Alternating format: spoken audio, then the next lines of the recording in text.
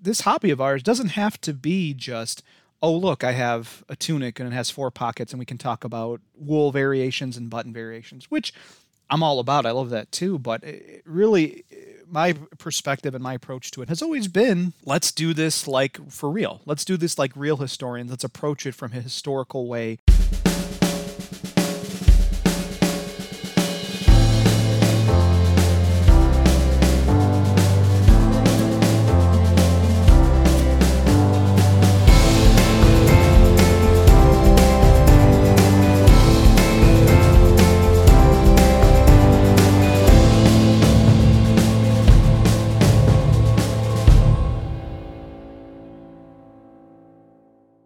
Hey everybody, welcome to another episode of the Reenactors Corner.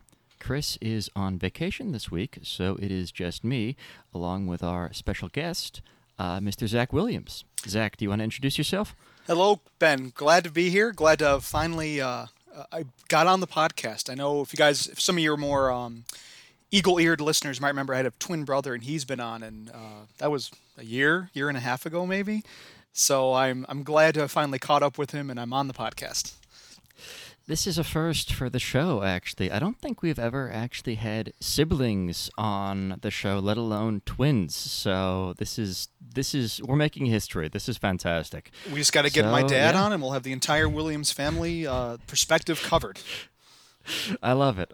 Yeah, let us try to line your dad up. All right. So without further ado, Mr. Williams, Mr. Zac Williams, not to be confused with your brother. Or my dad. Or your dad.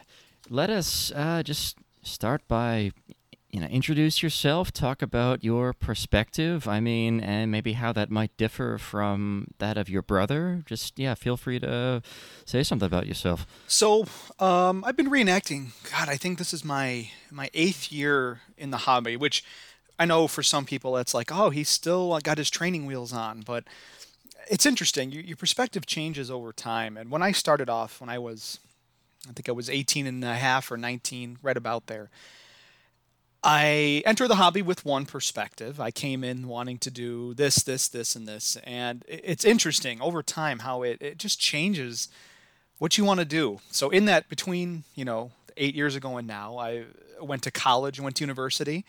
And I discovered that people can be very dismissive of reenacting, right? That it's not an academic thing. It's cowboys and Indians. It's busting caps, et cetera, et cetera, et cetera.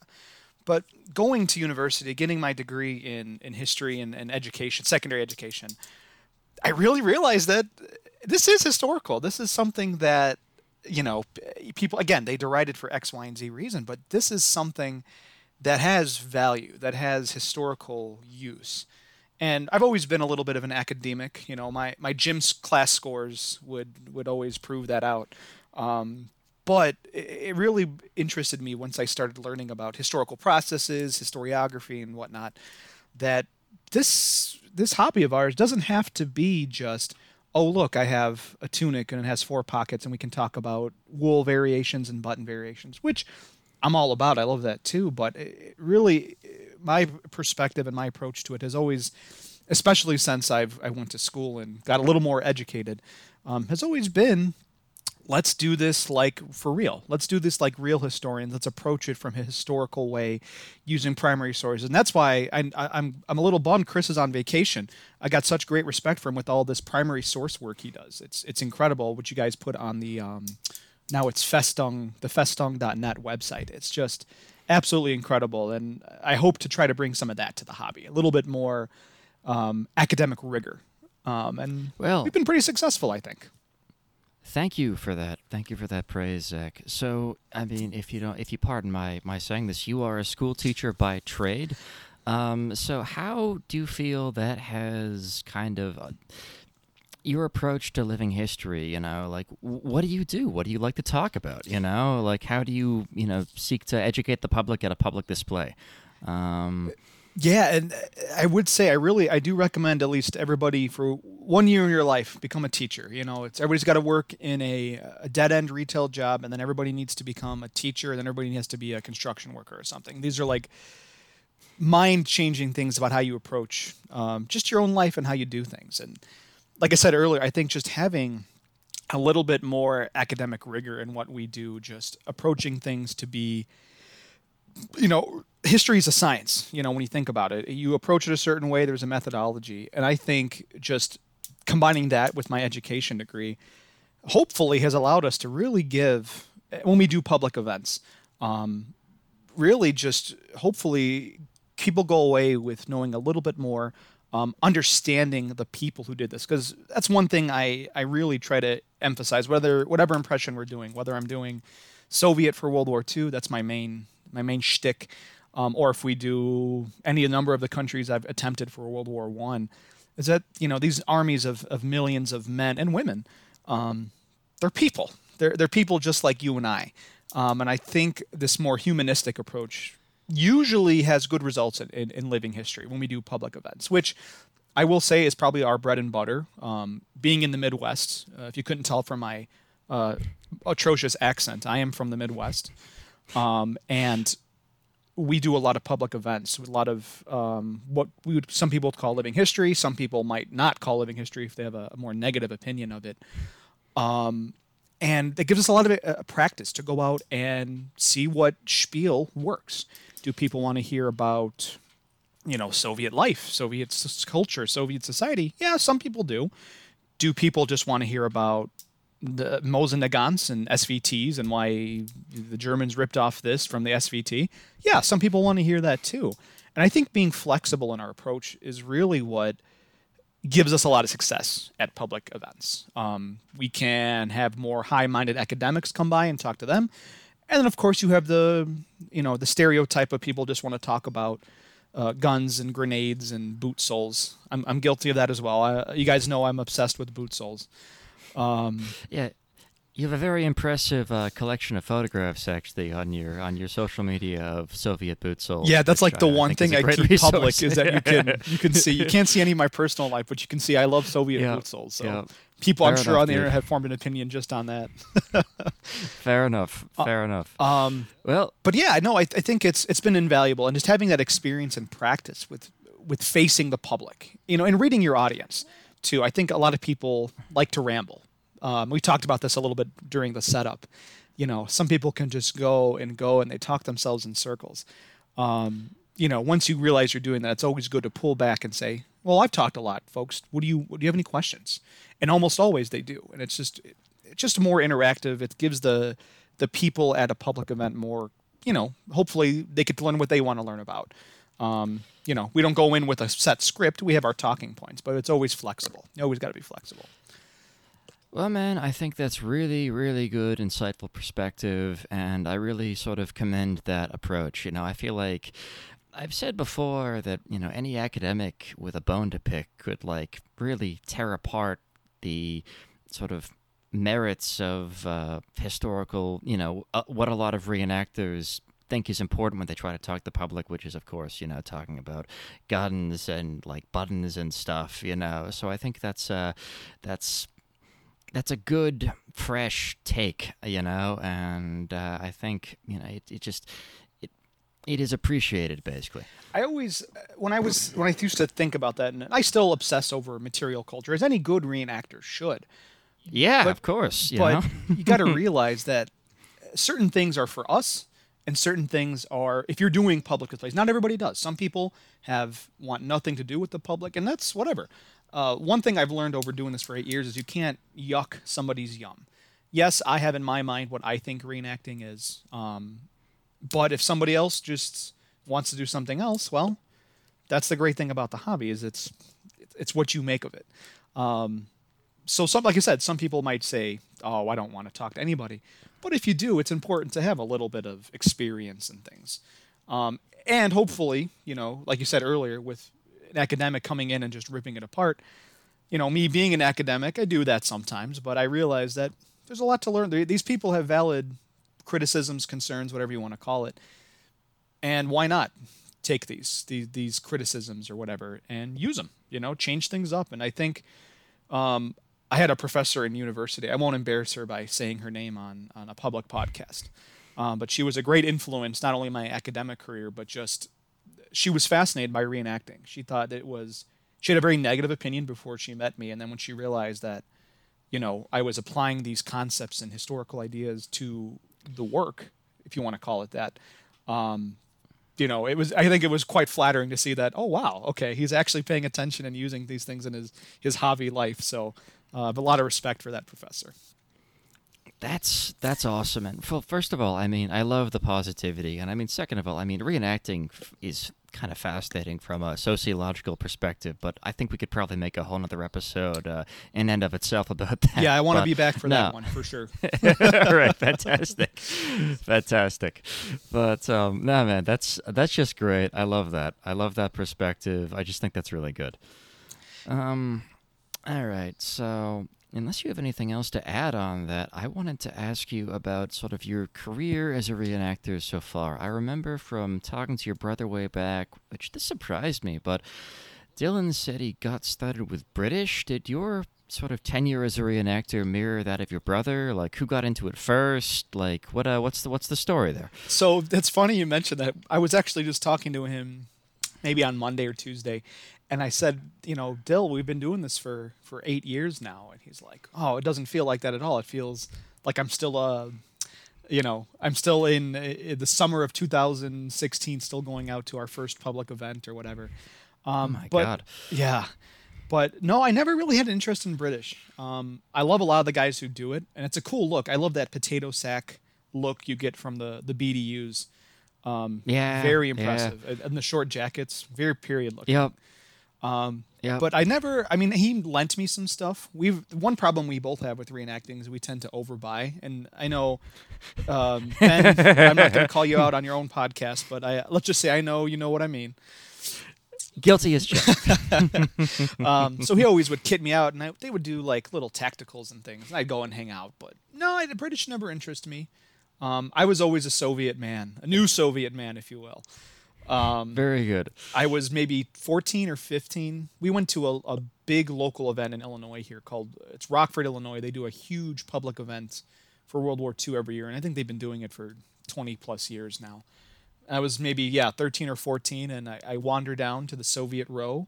They put them in the back away from the public, I guess. They didn't want them, Yep. these evil Russians to see. Ooh. Yeah, they didn't want them publicly seen. But, just talking to the people, they're very, very nice.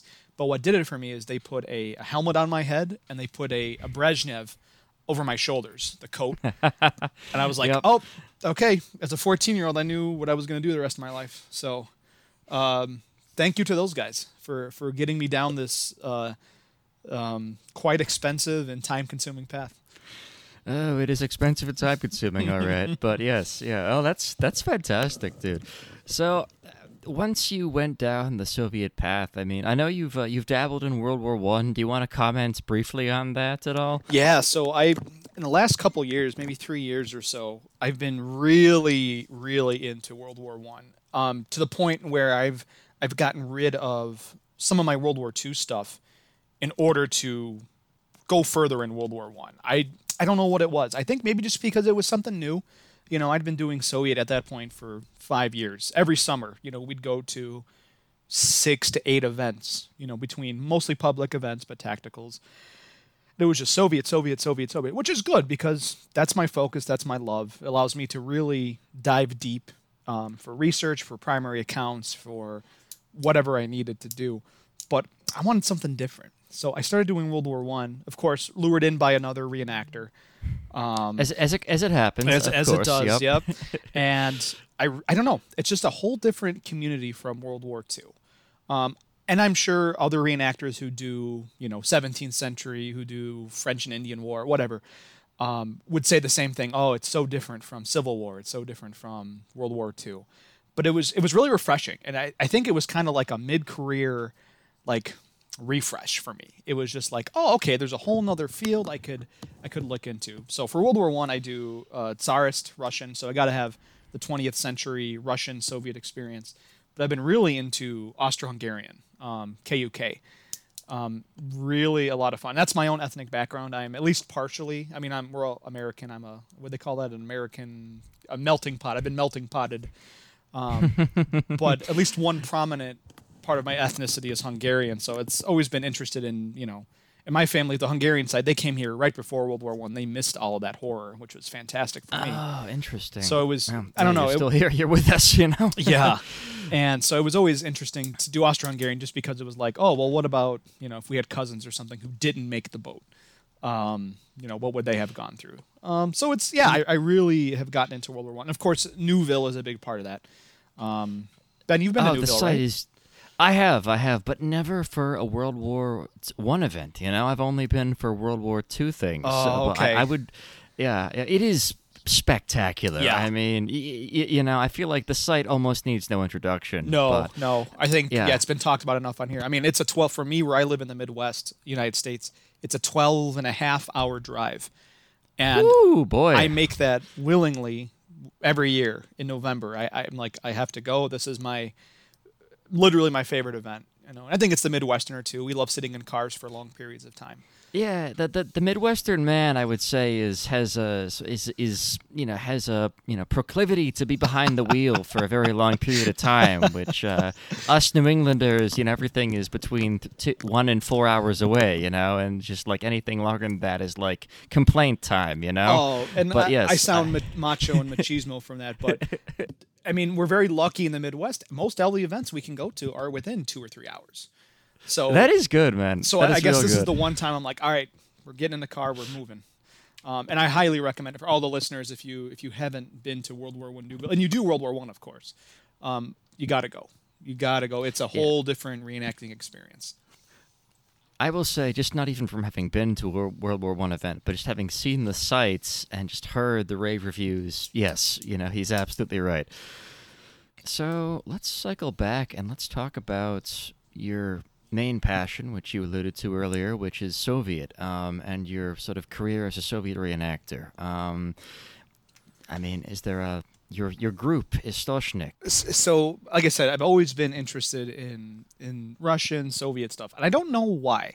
I can't point to a specific, my mom let me loose in the library and I accidentally took home a Soviet history book or something. Like, I have no idea. I've always just been interested in Soviet Russian history ever since I was a kid. And I wish I knew, because I'm sure there could be some kind of miracle cure I could have given myself, 20 years ago. But it really awoken it in me. So I had started reenacting, and the first group I met, they were Soviets, and I was like, they put the coat on me, as I said, and it's like, I was doing it. But once I went to university, I discovered that where I went to school, they had an amazing Russian/Soviet course in their history department, taught by this professor I alluded to earlier. Again, I won't embarrass her by saying her name publicly on this podcast, but she was a huge inspiration just for showing me that, okay, you were a weird kid who liked obscure history, but that's good. Here's how you can use that. Here's better sources for you. Here's how to examine Soviet history. So once I got out of college in 2018, I graduated in 18. I think that's really where I decided that we were going to change up our approach to Soviet reenacting. Now, of course, Soviet reenacting has been around for 30 years. We actually have a member in our group now, great guy. He's kind of with my dad, he's an elder reenactor. And he was reenacting Soviet in 1990. Holy cow, incredible. Right, that's what I thought too. And he had pictures. They were using, the dreaded 1955 uniform. They all had pockets on their tunics. But for 1990, I mean, it blew my mind. Where'd they even get this stuff? Sure. The the Soviet Union still existed. Yeah. So that is incredible. Yeah, he's a great reenactor, and he's still, it's been 30 years, and he still comes out with us. And I really have a lot of respect for this guy. Again, I'm not going to call him out, directly on the podcast, but he's a great example of what I think reenactors should be, because a lot of reenactors, I believe, they get stuck in their ways. It's natural. You find a niche, it works, or it works good enough, and you just kind of you're on autopilot. You do this again, you do it every year, whether it be the same old spiel at a public event or going to the same 3 events in your region. People will get in a rut, and it's perfectly natural. I have a lot of respect for him because, as somebody who's a little bit older, you might expect him to act a certain way. You might expect him, oh, you darn upstart kids, I'm not buying a new uniform from those Ukrainian producers or something. But he's not like that at all. He's a great guy. He is an embodiment of what I hope all reenactors are. He's flexible. He had a great kit for 1990. He had a great kit for 2005. But when he discovered our group in 2018, 2019, he realized that the goalpost had kept going. You had new sources, new suppliers. We learned what uniforms were good, what uniforms were bad, what uniforms were never worn in World War II. And he was able to say, okay, my stuff is FARB. My stuff is bad. It's wrong. How am I going to fix my kit? Fix his kit up. And now he's, at the age, I think he's probably in his mid-50s. He's out there, Wow. he was at Kursk. He came to Kursk and, was out there with the young guys running around and taking charge. And he was perfectly willing to change it up. And I think I tell that story not because I'm trying to embarrass him or, give him false praise or something. I think that attitude is what we need more in reenacting. Somebody who is willing to roll with the times. Somebody who can say, you know what, this is a positive change. Because not all changes in reenacting are positive. We can go over that as well. Yeah. The rise of people who take a photo and, put up their Zell to take a photo and then put it back in the car, which I'm sure is Oh no. always a scourge. But just being able to identify these positive changes and, being in a group or with people who are willing to maybe go against the grain, change things up a little bit. That's what we need a little bit more in reenacting, just to be flexible and realize that, and this goes back to my academic background, history, people have this conception that history is fixed. In 1492, Columbus sailed the ocean blue, and what's there to it? Well, yeah, certain facts can be facts, but we're always unearthing new information. We're always getting new sources. Things are getting translated. Things are being found. Look at in the news about Pompeii. They found a whole new buried chamber of untouched relics or untouched parts of a destroyed tavern or whatever it was. I don't quite recall. But, is that going to completely change our understanding of Roman Empire? No, probably not. But it's a great example of there's always new information out there. And I don't want to say history is changing because that sounds sensational and, patently, I guess, on the face of it, just to being historiography, though. Yeah. It's historiography, exactly. So when we started doing reenacting with our local group in Illinois and the Midwest, we were the 50th Rifle Division, if everybody wants to look us up.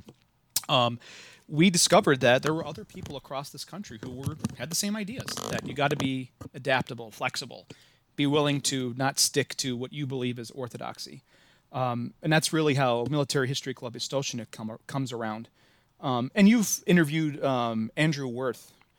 He's fantastic. Yes, we have. He was really instrumental with getting it set up in the East, Ohio, Pennsylvania, that area.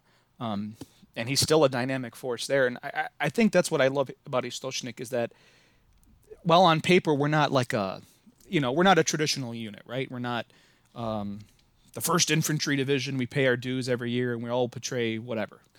We're just kind of a loose association. We come together when we want to for a big event like Kursk or like the other Logansport events we've put on. And then people in their own areas, they do their own thing. We're very, again, as I said, in Illinois, Wisconsin area, we're very fortunate to have almost constant public events. I mean, you could go to a public event in Wisconsin and Illinois almost every weekend in the summer, from May till August or September. Still? Even. That's great. Yeah. That's awesome. I have one dude. on Sunday. That's or in wow. 2 days from now when we're recording this. I'm going to another one. That's cool, man. That's fantastic. So, yeah, it's really interesting that the hobby has changed. And like I said, I've only been in for 8 years. I'm not going to pretend to know I knew what it was like in the mid-2000s or 1990s or something like that. But I do know the period we're in now. I got a good idea of what's happening in the hobby and the trends. And overall, I feel, at least with Soviet, because originally this was about Soviet, it's going in a positive direction. Of course, there's always going to be holdouts who are going to cling to their tractor-soled boots and 1955 uniforms and talking about faceless hordes in the public, But I think there's a group of guys who are, to borrow a Civil War reenacting term, who are progressives, who are, what do they call them in Civil War reenacting? Campaigner, yeah, to borrow their term, yeah. Which is a whole nebulous thing we could have another podcast about. Sure. Yeah, the ball is moving in the right direction, I believe, overall. Well, that's bolstering to hear, man. So, the other thing I wanted to ask you about is, as you've alluded to, the Kursk event. Yes. Yes. Tell me all about it. So, Um, I love these events we do. We have a great group of guys in our leadership who are just utterly devoted to planning this thing. And we start about 8 months out. So actually, we've had the event. The event was in early June, first weekend of or second weekend of June, 2023. We gave ourselves like a month and a half off, and we're already starting planning for the next one. Just people are just so dedicated to this event, and we have a good core of guys not only on the Soviet side but on the German side as well. We coordinated this with the 709th. I don't know if that's regiment or division, German unit. Just fantastic group of people. Everybody is just willing to do the work. So we're already planning for next year. But before we talk about next year, yeah, let's hear about this year. yeah, let's hear about this year. Let's not get ahead of ourselves now. Kursk, I think, or the events we put on as Istoshnik and the 709th, really are the positive change I think we need to see in the hobby. And I was just listening to the episode with Mr. Mike Landry, and he was one of our commanders. His whole concept of being you can take a top level, an HQ or whatever the equivalent German organization is, and you just plant it on top of an event. He was perfect. I mean, everything worked out really, really well with them. And it shows that, people are willing to come from all over this country for these events. So why is that? So why do you think people want to come here? And I think it's because we have an experience for everybody. Obviously, we have our roster, we fill it out. The majority of it is combat roles. You have a platoon with 3 squads, something like that. I'm not an expert on organization. Never really interested me, but we put it together. And people can come and they're in a squad. And you have the camaraderie of being with your squad mates, with your squad leader in combat. And I think this year, the scenario we picked, Kursk, was really controversial because people said, when you think of Kursk, what's the first thing that comes to mind, Ben? I would say tank-on-tank combat, Exactly, right? exactly. And when we picked the scenario last year, I said the same thing. I'm like, okay, this sounds fantastic. Who's got tanks? Who's going to bring a tank to this event? And, we didn't get any actual tanks at the event, unfortunately. But through the power of historical research, we discovered that because Kursk happened all over a huge front, you're talking hundreds of kilometers of front lines. Not every section of front line was one in the steppe. We think of Kursk as just happening trench lines in an open steppe. Yeah. So the site we have in Logansport, for those who haven't been, in Logansport, Indiana, it's a mix. It's a rural area, so we have a mixture of thick forests, and then we also, the property owner purchased cornfields around him. And we didn't use him this year because we didn't have as many vehicles, but we're planning on having, we have the steppe now. We have a forest, which, typically is where most reenactments happen, and then we have the steppe. So it's not all That's steppe. cool, dude. And it's, there weren't always vehicles on lines. You're talking, a front line of hundreds of kilometers. The Germans are known for concentrating their forces in one small area. So not every part of the front line where it's fighting was a tank-on-tank combat. So with that in mind, I think we were able to really craft a great scenario for the combat end of it. And what's nice about that is that people I know there were some people with our event last year, Rzhev, who were quite upset that one side lost. I won't say who. I'm not going to try to cause more drama about it. They were upset that their faction lost, quote unquote, lost the event when that wasn't historical. But in reality, this side won. Well, yeah, that's maybe true, but we're not trying to replicate an actual campaign. The scenario is just for basically tell you how to get dressed, how to act, what weapons and things and armor you can use. But then once we put all this into the cauldron, it's going to play out how it's going to play out. If one side rolls the other side and just stomps them, so be it. They had better organization, they had better firepower, blah, blah, blah. If the historical side wins, All I can think of is that's fine. Yep. All I can think of is Axis and Allies, the board game. Yeah, that's a great example, Ben. That's a great example. Up to the player to, it's like how good you play. Right. And that's so on the comment. So for the people who are combat junkies and who want to go to Logansport, you get that, and you have an authentic squad structure. At least Soviet and German side. I know the Germans this year did a lot of work to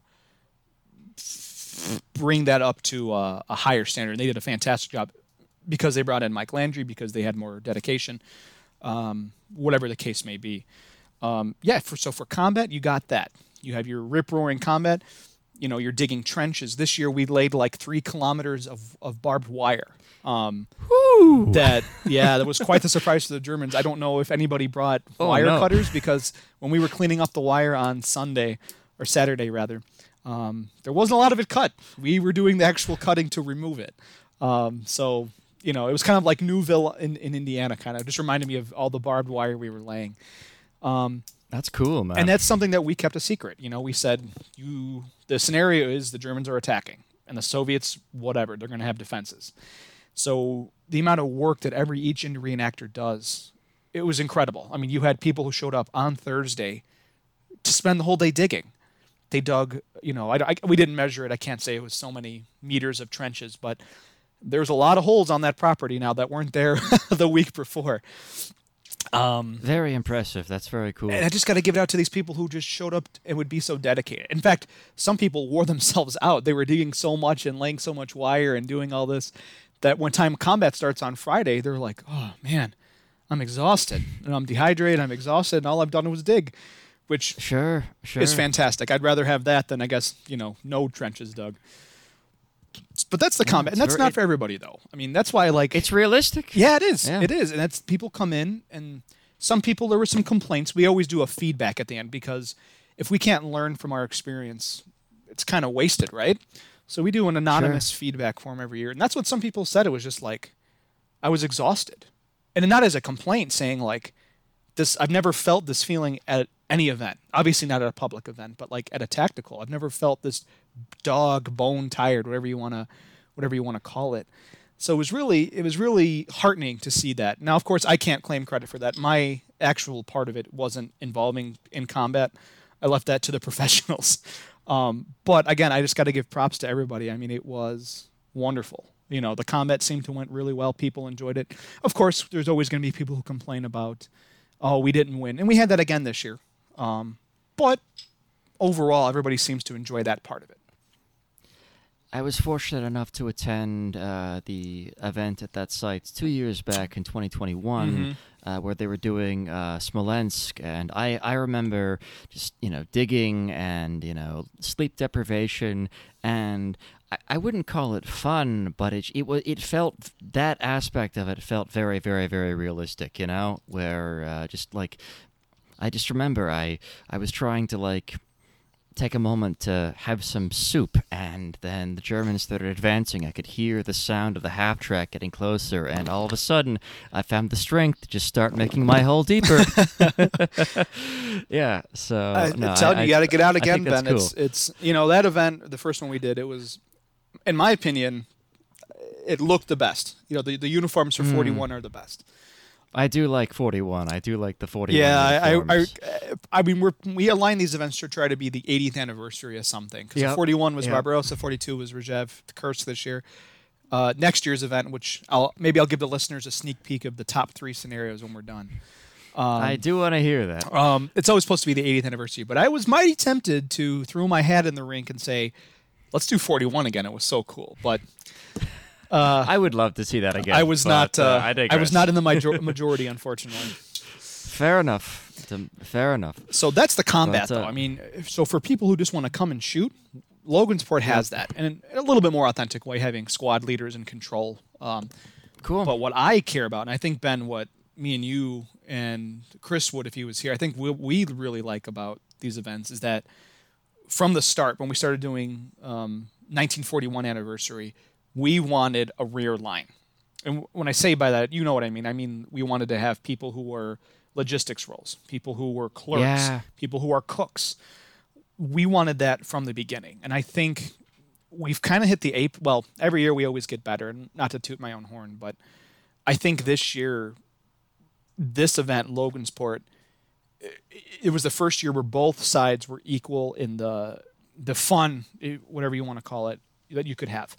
The combat junkies got their combat, and the people who live for the rear line we really fleshed it out. We really developed it. And I think, all the way from cooks to clerks, we had a full functioning signals group of 5 or 6 people. They were running radios. They were running telephones. They were running messages when these things inevitably broke down. Yep. So this year and medical, we had a medical group who were, half real, like, okay, you have heat exhaustion, sit down, take off your tunic, drink some Pedialyte. And then we also had medics in the field, doing like wound cards or something. So really, that's what I like to tout about Logansport is like, yeah, okay, there's 100 tacticals you could find where you can go and shoot. But really, I think that this event, now, of course, I'm not going to compare it to the vaunted FIG event, right? I've never been. I think by the time I started reenacting for real, it had been canceled. But I feel like Logansport, a lot of the same people who were involved at FIG have migrated to, at least for their rear line things, have migrated to Logansport. I think we took a lot of their experience, a lot of their knowledge, and have made the rear line at Logansport something that people are willing to drive or travel 10 hours, 12 hours for. And I really hope that continues. Sure. Good, man. That's very bolstering to hear, Like I do recall, in 2021 at Smolensk, where it was cool because, there were people who were running messages, like your brother and your dad were on the cook squad, so there was food for everybody. I remember there was a time where, we were exhausted from continuous combat with the Germans, and coffee was brought up from the field kitchen in a container, which was just a real cool morale boost. So yeah, I think that the rear line stuff is very, very cool, and how it kind of interacts with the front line. It's really wonderful. And one thing, my role in this event, so I can reveal what I did, so people don't think I'm just an empty body or something, is that I ran the registration along with another member of our group. And I was really trying to take a page out of your guys' book, which you guys do on the East Coast for your rear line stuff. Oh, thank you. I was consciously aping you guys. I'll admit there was Control C, Control V, because you do such a fantastic job. We integrated paperwork. We had unit stamps, and when you were registered, that's what you got. You got to bring up Newville for the 26th time for this podcast. Newville has like a trench pass. It deserves it. It does. It has a trench pass where that's basically like your card to be there. You've passed safety, authenticity, what have you. So we did that so we can avoid things like wristbands and whatever. And I think that worked really well. But for Soviet side, at least, cool. I was handing out paperwork to everybody. We had printed up a facsimile of the Red Army booklet, and people could fill it out. It was an optional thing. I didn't mandate it this year, but people could fill it out. They get the big stamps in there, makes it look real official. And they have not only, something they can use at the event. Hey, comrade, let me see your papers. You don't look like somebody I recognize. But you could also have a souvenir. So it was really, really nice. And I know the Germans did something similar. They had what's the name for it? Spice? Spice? Spice? Soulbook? Yeah, they had this administrative official checking soldiers. Oh, yeah, Spice. That's the word. I couldn't remember the word. Yeah. Checking the Germans would have to bring their old sold books because they're infinitely more complex than the Red Army booklet. Yes, they are. But they would be stamped that you had been transferred to the unit they were portraying for the event. If you were a Hare, you got transferred into this new Hare unit. If you were SS, you were transferred into the SS unit. And the guy would stamp it, and it was very impressive. I wish I had gotten a picture of his display and sent it to you guys because it was Pittman tier. I mean, he had a tree of stamps. He had a typewriter. It was really, really good. I wasn't that set up, unfortunately, but next year, I need to get me a Russian language typewriter, and then I'll be set. But yeah, so Logansport. I mean, that's what I love about it. You know what? You want to bum around in the rear and make soup? Okay, come on out. We can use you. Stir the soup. You want to bust caps? We can use you too. So I'm really encouraged this year how well it went, how little. Oh, and I should say too, we had very few injuries. Good. That was kind of a big problem at Smolensk and then Rzhev. Is that there's always somebody getting. Can I swear on the podcast or no? Yes, there was always somebody getting fucked up. Like the first year, somebody had an asthma attack, almost died. The second year, somebody broke their ankle. So this year, 222, knock on wood, we had no major incidences. I'm sure there were some people who had cuts and bruises, but nothing we had to call the EMTs for. Good. Thank. That's And I fantastic, think dude. That is. it's a good indicator of just, people are more careful, people are more serious. But maybe on our end too, it could be that we're pushing the safety. We're reminding people that Good. you're not Rambo. You can't run around for 6 hours and not eat anything, not drink anything. No, no. Gotta eat. Gotta take care of And that's where yourself. Dylan comes in Definitely. with his mighty pots of soup. I think people were clamoring to ask him, I need the recipe. Give me the recipe for what you were cooking this year. And he did good this year, and he did it with very little help. He's got the system down. Him and Y- he had your one brother, assistant. your brother is a damn good cook. I will say that. Yeah, smoking over the pot aside, but he's fantastic. That's a funny photo. That's Oh, a I very love funny it. photo. Again, we need an audio visual for the podcast so people can see it. But Indeed, so promotional material. So I just wanted to ask, how would you feel? Would you say that the experience of Smolensk and Rzhev? I mean, how do you think experiences from those events have factored into making this year better? And is there anything from this year that you want to use for the next year? I think it just told us that, what, we might have gone into it in 2021 and 2022. We had grand ideas. Our eyes were bigger than our stomachs, so to speak. And I think the missteps, the confusion, the problems with Smolensk and with Rzhev, really, we've really taken them to heart, especially this year, because we knew that if we had, the first Smolensk, well, it was well received. It had a lot of detractors. Rzhev was better, but we knew that if we didn't have a smash success this third year, it was going to be harder to get people to come back for 44 and then 45. Sure, So totally. I think just taking the feedback from what everybody says, even if it's feedback that is asinine or pedantic, there's always a grain of truth in whatever people say. And I think just being conscious of what people expect, what people want, we can try to meet them in the middle. Now, of course, it's not perfect and we only have so much money to work with. But for what we charge and what we delivered, I feel it's ample. I think it's worthy of the cost. It's worthy of that. And that's because we listen to what people say. I mean, we want to hear. People said last year that the combat was boring, that they sat around too long. Okay, so this year we made sure to put a little more pep in our step. And I think, again, to Mike Landry's credit, he was the combat commander. He got these guys moving. We were under constant fire. Wow.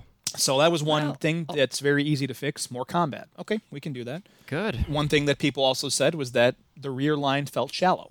It was, okay, you have a medical thing, but then you have one guy cooking and he's smoking the whole time. Let's expand that. And I think growing the signal section, integrating telephones, radios into the scenario, not only makes us more efficient, it's easier to call up the phone and ring up, hey, Platoon 1, are you dead? How are you guys doing? Versus sending out a runner, just makes the scenario more dynamic, more, you don't have to stop. You don't have to say, oh, okay, go check on these guys on foot. No, just call them up on the period phone that was provided by the signals group and say, you need food, you need water, and all this stuff can be handled that way. So I think just, professionalizing everything has been a big boon.